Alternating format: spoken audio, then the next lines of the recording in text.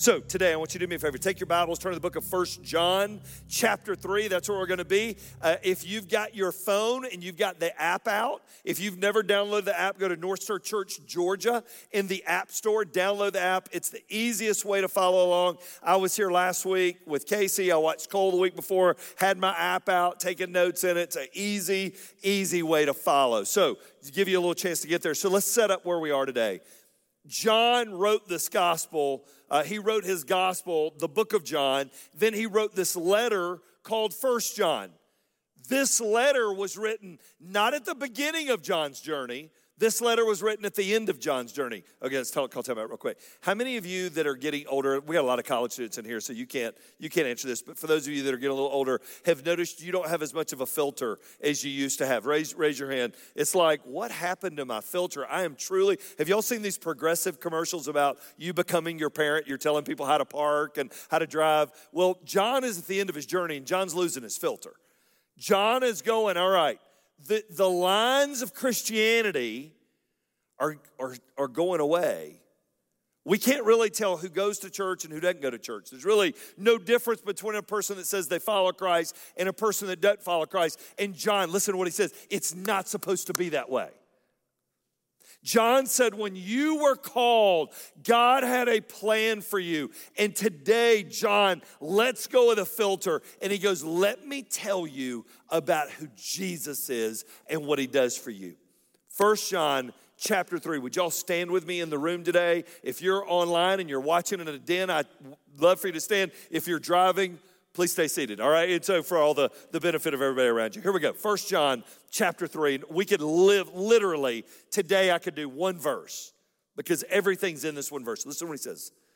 At the end of his journey, he could tell you anything about God. He walked with Jesus. He talked with Jesus. He watched the miracles of Jesus. If he could tell you anything about him, this is what he says. Verse 1. See how very much our Father loves us. John at the end of the journey saying, knowing all that I know, I can't get over how much he loves me. Whew. Man, he could be downloading and go, let me tell you what I had, the miracle I saw him do. Let me tell you about, no. John says, let me tell you what I've never gotten over. I've never gotten over how very much our Father loves us. You know, love's a funny word because we throw love around. This love is it's a word that doesn't have strings tied to it. For he calls us his what? Help me out again. He calls us his what? Children. Meaning he adopted you. February 24th, 1969, I was born to my parents at South Fulton Hospital in the south side of Atlanta. When my parents went to the room after I was born, they didn't get to go down there and go, yeah, that one looks more athletic than that one. I'll take that one, all right? They didn't get to do that. They were stuck with me. But when you're adopted, it's a choice of a person to say, I choose you to be mine. Listen to what he says. See how much very much our Father loves us, for he calls us his children. And then listen to what John says. And that is what we are. We are his children. But the people who belong to the world, they don't recognize we're God's children because they don't know him. There's going to be times you're going to go through something in life and you're going to say, I'm going to pray about it. And somebody at the work is going to look at you like you got three heads. They're going to go, I don't understand what you're talking about. You're going to say, man, I just feel a peace in the middle of this. How in the world do you feel a peace in the middle of this? You just lost somebody. You just went through this. What he's saying is, if you're not God's child, you're not going to understand what God does. Dear friends, we are already God's children, for he has not yet shown us what we'll be like when Christ appears. Meaning, right now we look a little like him, but there we're going to look just like him, is what he's saying. And we'll talk about it here in a second. But we do know that we will be like him, for we will see him as he really is. There will be a day, ladies and gentlemen, we will lay eyes on Jesus and see who he really is. And I'm going to see how far short I fell all these years trying to describe him to you. And I'm going to go, man, I could have gone so much bigger. And all who have this eager expectation will keep themselves pure, just as he is pure. All right, everybody look at me real quick. Have you ever waited on somebody to come to your house you were excited to see? Eager expectations when you're sitting there looking out the window for that car to turn in the driveway. When Mary Michael was off at Liberty in that 8-hour drive home, and of course, being the parents that we are, we tracked her every second of the way. Don't tell her. She was being tracked all the time. But anyway, but we eagerly expected that car to turn in the driveway. And we'd rush out of that house to go meet him. He said when we're God's children, we eagerly expect his appearing. And therefore we live pure because I can't wait to see him. Everyone who sins is breaking God's law, for all sin is contrary to God's law. And you know that Jesus came to take away our sins, and there's no sin in him. Anyone who continues to live in him will not sin, but anyone who keeps on sinning, and I'll explain all this in a second, does not know him or understand who he is. Dear children, you know the Lord. Don't let anyone deceive you about this. When people do what is right, it shows they're righteous, even as Christ is righteous. But when people keep on sinning, it shows they belong to the devil who's been sinning since the beginning. All right, time out real quick, and I won't make you stand forever, but hold on real quick. He says this, we're either going to look like our heavenly Father, who we say we know, or we're going to look like our father in this world. Not your earthly father, but the father of this world, the enemy. And every day I'm giving a portrait of one of the two by how I live out my life. And so are you. That's called legacy. It's the legacy that we're leaving with our lives. Listen to what he goes on to say. We'll go on down to verse 9. Those who have been born into God's family do not make a practice of sinning because God's life is in them, so they keep on sinning because they're children of God. So now we can tell who are children of God and who are children of the devil. Anyone who does not live righteously and does not love other believers does not belong to God. So John, tell us how you feel, all right? And so if you don't love other people and you don't love the people of the church, you don't love the Lord. Today is about what God can do and how he can change our lives. You guys can be seated. So let's dive in real quick. So how does this change happen? So when we reach that point, he begins with, and we become God's child and we begin to follow Jesus. Principle number 1 happens. Ready? God's love is wrapped around me. God's love is wrapped around me. All right, yeah, this is a yes or no question. School's back in session, so I get to ask questions. Does God know everything about you? Yes or no? Yes. And he chooses to love you anyways. John goes, I look at the frailty of my life, and here's what I can't get over. God loves me. And it's not based on my performance. It's not based on how good I do. See, in our minds, we think we work to gain God's love.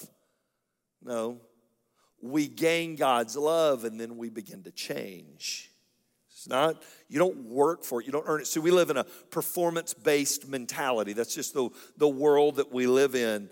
If you ever participated in athletics, you got on the field because you performed. You don't perform, you don't get on the field. That's how it works. That's how you ride the pine. You ride the pine because you ain't producing. And spiritually, we think the same thing. I remember being at Liberty, and it was probably my sophomore, junior year. I came in to pitch against a team there in Virginia, and first guy up, nobody on, nobody out. It's like the third inning. First guy lays a bunt down the third base line. Well, he was fast. I mean, he was lightning fast. He beats it out. Next guy up lays one down the first base line. I get to the ball, turn, there's no play. Now I got guys on first and second. I know what the third guy's going to do. I know what he's going to do, and there's nothing I can do to stop him. He lays another bunt down right in front of the plate. Catcher gets it. Guy from second's running, guy from first is running. By the time we pick it up, they've got bases loaded, no outs, and I am frustrated, all right? I am super frustrated. And I remember stepping off the mound and seeing their cleanup hitter. So this was 1989, and I still remember his name if this tells you where the story's going. All right, his name was Melvin Waring. That was his name. He got drafted, make myself feel better, by the Orioles. But anyways, he didn't make it. But anyways, that makes myself feel better. So he comes up, and I'm thinking, well, surely he's not bunting him. He's 6'3", 220. He didn't bunt. all right? And so he sent my pitch. It had a stewardess as it left field, and there's a flight attendant, and they were taking orders as it cleared the fence. So I remember, the funniest part of this, I was telling the story to a group of professional baseball scouts at a guy's retirement. And I'm telling the story, and a guy walks up to me and he said, I just called Melvin. We played together in the Orioles system, and he remembers that. That's hurtful. All right, and so my coach comes to get the ball, and he puts his hand out. And so I'm 19, 20. When you're 19 or 20, it's just things you don't understand. So I said, Coach, why are you taking me out? This is not bright. And so he said, I was just sitting to ask, because he was at that point of his career, he's going to tell me. Let's think about it, Mike. You came in with nobody on, you're leaving with nobody on. The problem is they've got 4 runs on the board, and there's still no outs. You got any other questions? I'm like, no, sir. All right, and I put the ball in his hand. I walked off the mound. You know what we feel like spiritually? We feel like God is like that coach who looks at our lives and says, you're not performing, give me the ball. Listen to me. When you get embraced by God's love, his love changes you, not your performance for God's love. Does that make sense to everybody? It's a big deal. John says it this way. Look at what he says. See how very, what's that word? We can do better than that. Help me out. See how very what? Our Father loves us. Look at what he's bestowed on us, is the old way of saying it.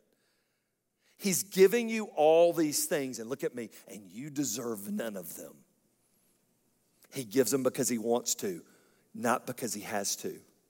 We get changed not to gain his love. We get changed by his love. That's what John's saying. See, if you think you've got to work for all of it, you're going to burn out and you're going to hate church. But when you finally, that switch clicks, that this isn't about your performance, this is about how he already feels about you, and you accepting that and embracing that, it's a game changer. I came to know Christ at 14. I got this when I was 23. I was 23 years old. When I got it, it changed me. Changed how I live. Principle number 2. Ready?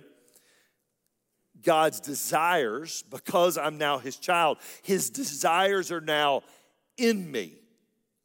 His desires are now in me. Look at what he says. He has not yet shown us what we'll be like when Christ appears, but we do know that we will be like him, for we will see him as he really is.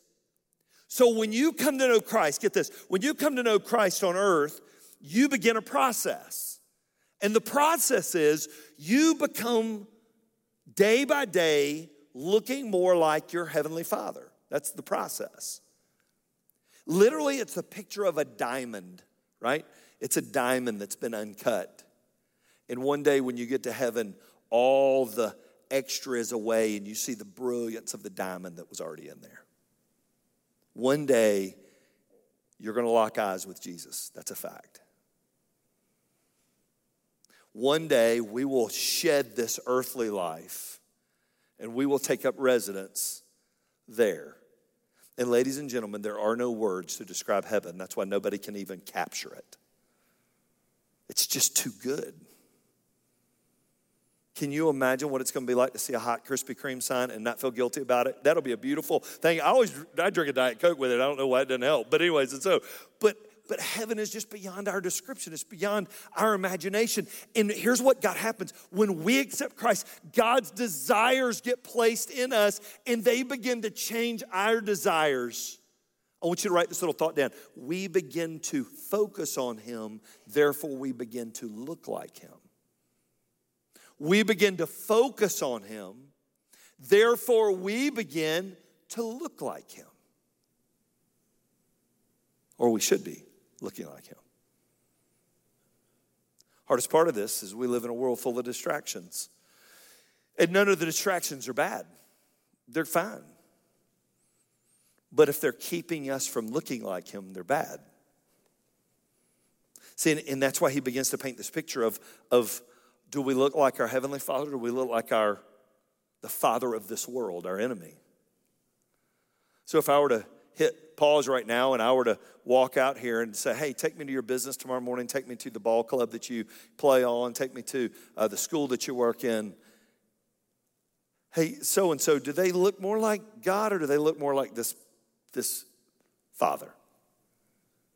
See, as God's child, what he was saying is, we wait with eager expectation because the more I look to Jesus, the more I'll change into a picture of who he is here.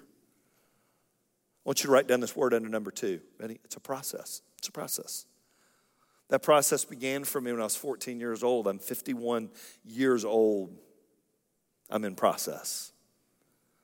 I'm not there yet. I am eagerly wanting to be more than I am. But I still come up short. Do y'all ever come up short?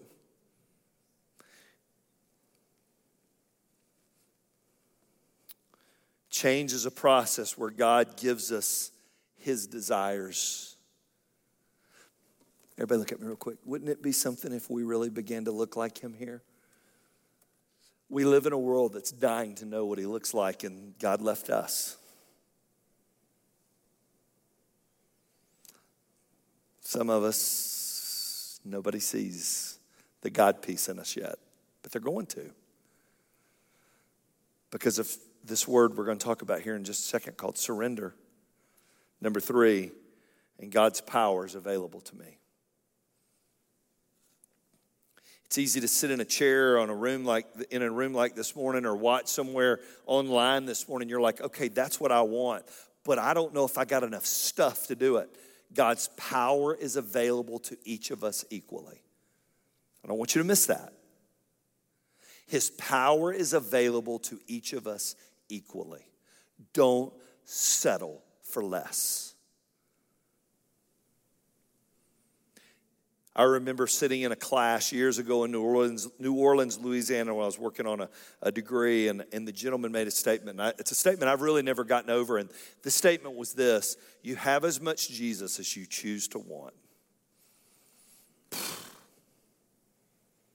I like to give excuses. The question isn't, am I making excuses? The question is, am I making progress? Listen to the way John says it. Those who've been born into God's family do not make a practice of sinning because God's life is in them. All right, so let's talk about this real quick. Because you read that and go, oh my gosh, I don't know if I'm in God's family, because while we're here on earth, will there be moments that we still sin? Yes or no? Yes, the Braves play the Dodgers tomorrow night, 8 o'clock, and now they've got a strike zone box.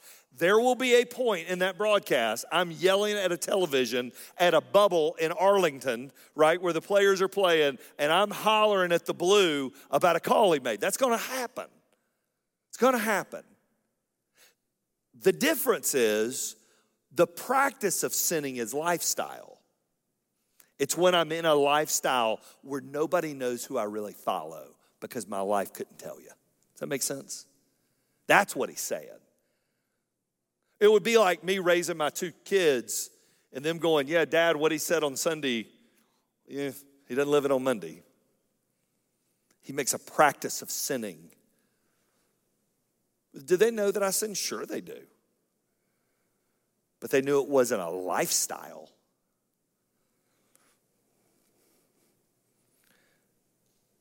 Here's the key. When I follow Jesus, it's impossible to stay the same. It's impossible. I have to work to not change if I'm truly following him. It's been a crazy week in our family. Many of you have reached out on social media and brought stuff by our home, and I just can't tell you thank you enough. This time last Sunday, my father-in-law had just gone to the hospital. He wasn't feeling well. He gotten COVID, and we truly expected him to be released last Sunday. Friday morning at 6:43 a.m., he went home to meet the Lord. So to say the life's been a whirlwind is an understatement. I met Paul 1989. I was giving up enough home runs in baseball. I thought I might have to find a career out of this. And Ann and I met her parents that spring of 90. And I took home with her to West Virginia where she lived, and I heard all these stories about this man named Paul and who he used to be. Wild, didn't care about the Lord, going to bars at night while his wife was at work.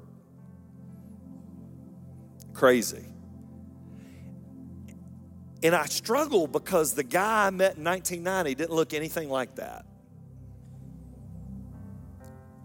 See, there was a point his wife prayed him to where he met this man named Jesus at a church called the Bible Center in Charleston, West Virginia. And he was forever changed.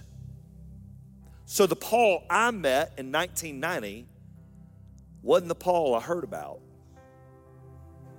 I met the man who loved his wife. When I tell you that they were still dating a week ago, after 58 years, they were still dating a week ago. That was that was what I saw.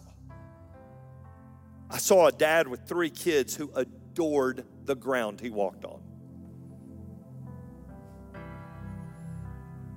One son went in ministry, one daughter went as a missionary, and then Ann, who was voted in high school least likely to marry a pastor, married one. All right, and so those are his 3.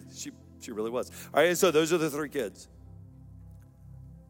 As a good friend of mine said this week, he left great DNA, but he left even better spiritual DNA in his family. I've known the man for 30 years, live right here in town. They vacation with us. I've never not seen the man do the right thing and not be kind to me.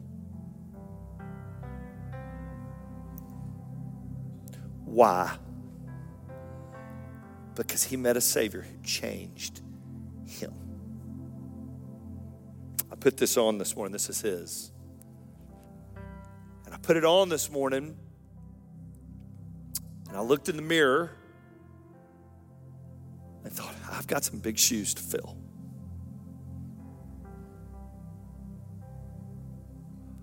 Because he left a big hole here. Because he surrendered to Jesus and it changed him. Because it changed him, it changed me. I've been loved like a son for 30 years. I've known the man. I was never his son-in-law. I was his son. And he loved me accordingly. And I loved him like a father.